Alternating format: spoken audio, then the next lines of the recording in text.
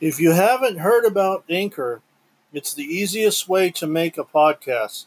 Let me explain, it's free. There's creation tools that allow you to record and edit your podcast right from your phone or computer. Anchor will distribute your podcast for you so it can be heard on Spotify, Apple Podcasts, and many more. You can make money from your podcast with no minimum listenership. It's everything you need to make a podcast in one place. Download the free Anchor app or go to anchor.fm to get started. I want to welcome you all to another episode of the Live Better, the Jason Beck Show. I'm your host, Jason Beck, and on today's show is going to be the tiny house movement part 2 with a couple quick little news topics for you. Jerry Stiller dies at age 92 of natural causes. He is the father of Ben Stiller. So, thoughts, prayers go out to the Stiller family. And I had a question for all of you. Have you ever heard of blue waves that light up and look like electricity in the water? Luminescent waves. Well, it's actually a thing. It's actually in Southern California. There have been electric blue waves at nighttime. I believe it is associated with the algae bloom and with the red tide. Now let's get into it, what you all have been waiting for. Part dos of the tiny house movement. So today I wanted to talk about tiny house versus traditional houses. Traditional houses, this is lay down the foundation, build up the brick or wood or however they make it, and it doesn't move. You know, the tiny houses, they're so tiny they can be moved, they can be transported. If you move away, you can have take the house with you as well too. Some of these you can pull with a truck, so it's kind of cool. It's mobile, you know. But you're probably thinking, well, wait a minute. They make mobile homes. How's that any different? Well, guess what?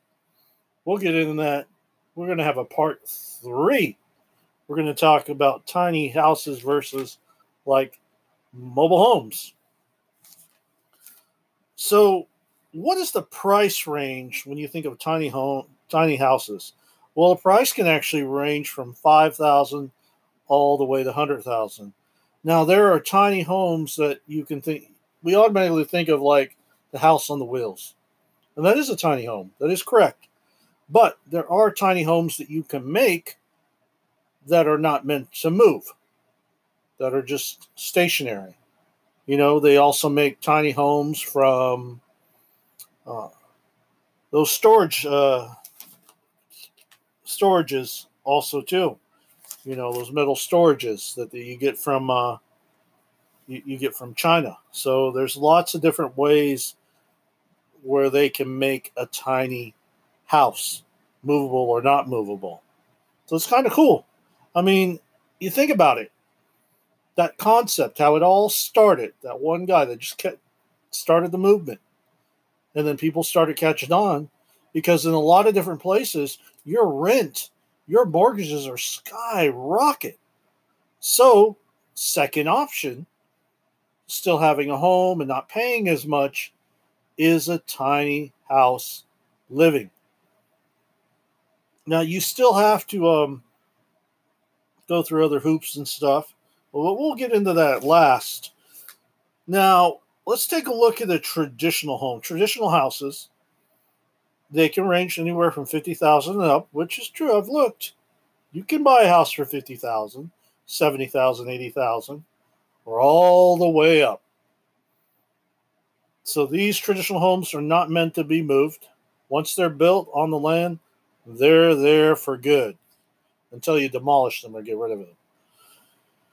They tend to, as far as like you're going to pay more for them. You're going to pay more for your utilities as well too, and we'll get a little more in depth into that at the end.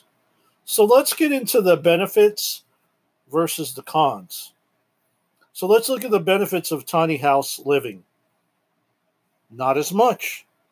Now you could spend a fair amount and you could get a tiny house for $100,000, but the point of it is living small, not living large. And that means the same thing with your finances. You want to be able to walk away with not spending as much, because honestly you have to think about, if you buy the land and then you have the zoning laws for the houses as well too, and the rules and stuff. And then yes, there are some areas that are tiny house communities where you can rent out lots and stuff. So I think we'll slowly see the laws change that are more flexible, and they're like, okay, you can have a regular property instead of putting a mobile home on it. You can put a tiny house on there. So I think the times are changing to where you'll start to see more of that. Other benefits of a tiny house living is it's mobile. If you have one that's mobile on wheels, if you move and selling your land at the same time, buy other land, plop your house, of course, so that you have that option as well too. More energy efficient if it is built with the right insulation. Then you would pay less for electric and water and all the utilities that are wrapped into it. So essentially, you should be saving a lot more every month. Another benefit is you're living simple. So it makes you reduce all your clutter. So you get rid of all that stuff, that excess stuff that you've been holding on to your whole life that you don't necessarily need. Because let me tell you, I've seen a lot of people hold on to stuff, even myself through the times, and being a hoarder. So it helps you adapt from being a hoarder to not being a hoarder. Now, benefits of a traditional home. Well, property value can always go up. You do have more room, more space. So you can basically, if you one day you want to rent out your home, you can rent out your home. So there's benefits to having a home. But what are the cons for both? I mean, the cons for a traditional home, you're going to pay a lot more. You're going to pay a lot more in utilities. You are probably going to be told what you can and cannot do to your property, especially if you live in an HOA. There's extra fees. Property tax is going to be higher. So there's going to be a lot of it goes into that's going to be a lot higher that you're going to have to pay for. Cons of having a tiny house: less space. You have to live in certain places that allow tiny homes. Either if you're owning the lot or you're renting the lot. So you have that. And then you got to make sure you have the necessary hookups. Either city hookups or, if you're living somewhere out of the city, you have to have the septic tank. So you have to have a lot of that stuff, that you need. So that being said, that kind of should give you somewhat of an idea of some of the benefits, some of the cons. Love to hear from y'all. What do you think?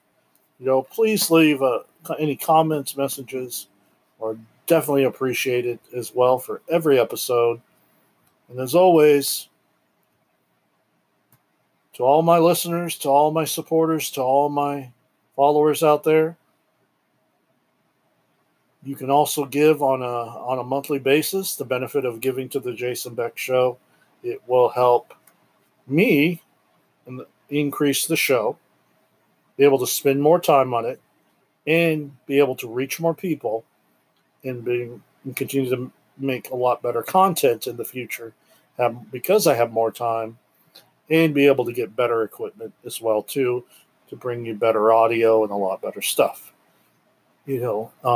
Within the Jason Beck Show and being able to interview guests as well too. So, and you're part of the family. So, you all have a wonderful, wonderful night, wonderful day, wherever you're at. And thank you so much for tuning in for another episode of the Live Better the Jason Beck Show. I'm your host, Jason Beck, and I will catch you all in the next episode.